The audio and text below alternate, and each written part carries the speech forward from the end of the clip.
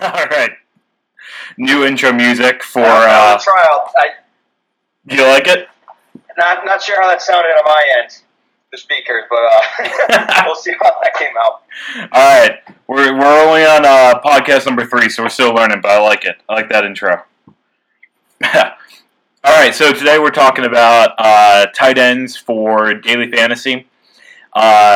Tight ends, definitely an interesting position this year. I mean, they're always an interesting position, but a lot of injuries, a lot of unknowns, a lot of new setups. So during this conversation, I think we're going to talk about a couple of top picks for sure, but more big picture strategy about going into drafting a tight end in general. As we all know, tight ends tend to score less than a running back or a wide receiver, and there really aren't that many consistent tight ends in the league. Last year, only 6 tight ends overall averaged double-digit points, and one of them was Tyler Eifert, who is out for at least 4 to 6 weeks. So definitely interesting. And then on top of all that, we obviously know that Gronkowski is the undisputed best tight end in the league. So pretty much everything that we do, we're comparing it against him. So I definitely got some thoughts on players and drafting strategy, but Big Dog, if you want to kick it off, your thoughts on this position for the year.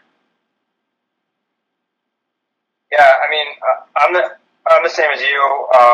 We've talked about this. I treat the tight end like a kicker when I'm drafting a daily fantasy. I kind of leave it to the last position to fill with whatever I have. If you just do a quick little lineup on DraftKings. So you have Gronk is 7,400, but you can go down and get a starting tight end that'll put up solid numbers for well into the 2000s. So once you do that, your average remaining player salary goes from 5,500 to 6,000.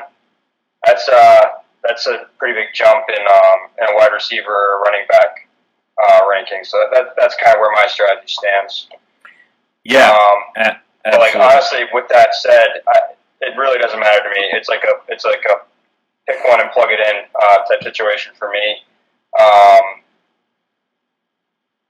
I am interested to see how the tight end situation will play out in New England this year, especially with the 4-game suspension for Brady.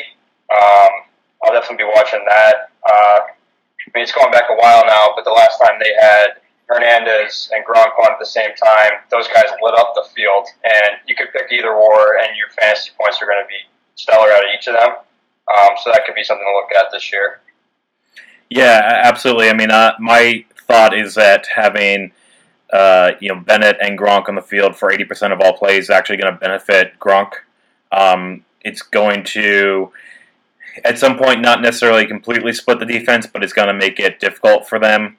And even though Bennett might, he's definitely going to get some receptions. He's a good tight end. He's a big guy. He is probably going to get some yards on the field, but especially when Brady is back, Gronk is going to remain his number one target in the end zone. So if Bennett takes away maybe 20, 25 yards a game from Gronk, but it opens up Gronk for more end zone receptions, and you're sacrificing 2.5 points for 6 points with a touchdown. So that's a trade-off I'll take any day. So that's the type of thing that I think could definitely. I think Bennett's gonna have more of an impact. Is when he was. Sorry, joking. When he was in Chicago, it was a similar situation. It wasn't with another tight end, but he had a couple more huge bodies out there with Brandon Marshall and Alshon Jeffrey, and he threw that guy out there. Cutler had endless possibilities. I think it'll be a little bit more of an impact on the game. Not necessarily taking away from Gronk, but I think Brady has another option right now. He normally has little to work with, and he makes the most out of it, and it's just another tool in his belt here. Yeah, yeah, absolutely. In the right game, that they could both light it up, and yeah, that'll be interesting to see. But I mean, going back to the overall value of a tight end, I mean, you called out the cost. You can go pretty low and still get a decent guy. But just running some quick numbers, and for anyone watching this video, don't worry, I'll post this all online. Gronk is definitely the number one tight end, like we just said. On DraftKings right now, his cost is $7,400, which is pretty expensive. Based on our projected points for him, that gives him a value of $653 per point. So, for comparison, if he was a running back, that would rank him 48th in value. A wide receiver with that kind of value would put him 71st. So, I mean, if it was any other position scoring those points with that cost, you wouldn't even consider them. So, I mean, in my opinion, putting him on your daily fantasy team is almost a death sentence because you've taken away dollars you could be putting on much more valuable players. But even if we look at the number one value player on our sheet is Zach Ertz, and I think he should probably be in most lineups for Week 1 at $4,300. Still a little bit high, but not too bad. But at that cost, same thing. If he was a running back, he'd be in 14th for value, wide receiver 13th. So wouldn't even crack the top 10 in value another position, and he's the top value tight end. So you could put him in there, but like you said, you might just throw in a low cost guy and see what he can do, because at the end of the day, the difference between 8 points and 12 points isn't that much when you can get a wide receiver that's going to score extra 10 points or 15 points. Completely agree there. So, I mean, that being said, if you were to pick a couple of tight ends for your daily lineup, like I said, Zach Ertz is probably number one. Well, he definitely is number one on our sheet in terms of cost and projected points. Had a solid year last year, looks good this year. So I think he's probably number one for value in my book, followed closely by Delaney Walker.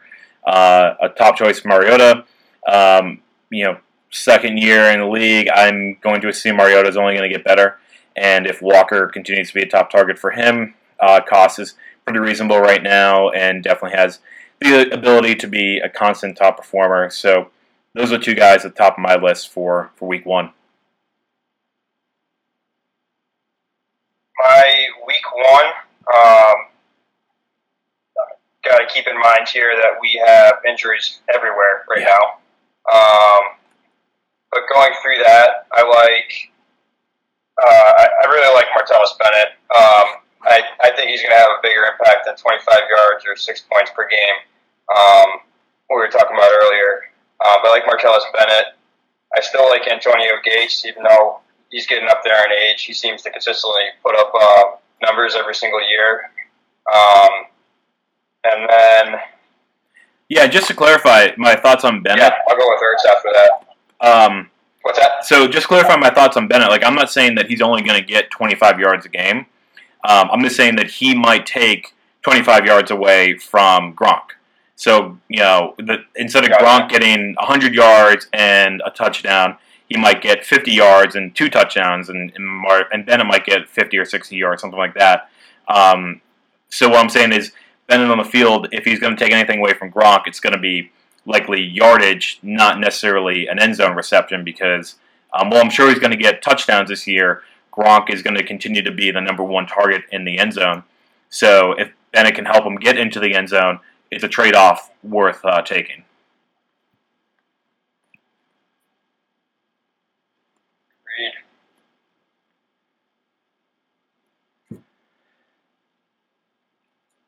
So, I mean, that being said, going into a full-year draft, I kind of would take a similar approach. I really would wait to draft any tight end. Gary Barnidge is another one that is on the list. He had a breakout year last year, but breakout year at 31. Not that that's too old, but you never know if a 31-year-old has a breakout year if they're going to be able to ride that wave. I mean, Fred Jackson had a breakout year when he was like 34, but that didn't continue. It was a great year, but he kind of went back to normal after that. So, I wouldn't necessarily keep him as a long-term player. But yeah, at the same end, I mean, we've got injuries to Watson and Tyler Effort, two solid guys. So, I mean, maybe for the first half of the year, you just say it's a crapshoot, see what you can do, and then maybe come week 5, week 6, people coming back in, you start dropping, picking people up off the waivers, see what happens. But definitely a wild card, and probably one of the positions you should be careful with going into daily fantasy for sure. Yeah. I just got out of a 12 team draft. Like you just said, I went in with the same exact strategy I would have pretty much in my daily fantasy. I left the tight end for one of my last picks. Really just like I pick a guy and plug the hole here. I ended up with Jared Cook, but that opened up other opportunities for me to draft backup wide receivers and backup running back that I think are going to have more of an impact for the rest of the season. Yep. Absolutely. Cool. Well, I think that pretty much sums up tight ends. Like I said, not a whole lot that we could really go into like the other positions, but I think the key thing here is strategy when it comes to drafting week 1. So, I'll type up some of those numbers we had before about value, cost of players, how they would rank among other positions, just for reference. But just be careful going into your tight end draft for sure.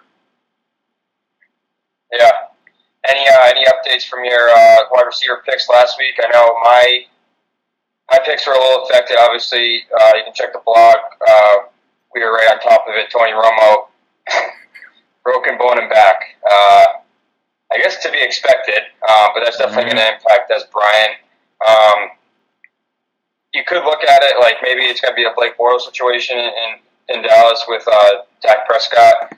He's coming in. Sometimes defenses aren't really sure what's going on with the rookie, and they can either they're playing from behind and they're trying to cover up a lot of ground, and they're constantly airing it out. That could be in Dez's favor. And then the other news, I don't think there's anything really substantial behind it, but Josh Gordon's name keeps getting thrown around, and trade rumors, which we talked about offline, we think was, or what we heard came internally from the Browns, trying to light a little fire. We'll see if there's any truth to that.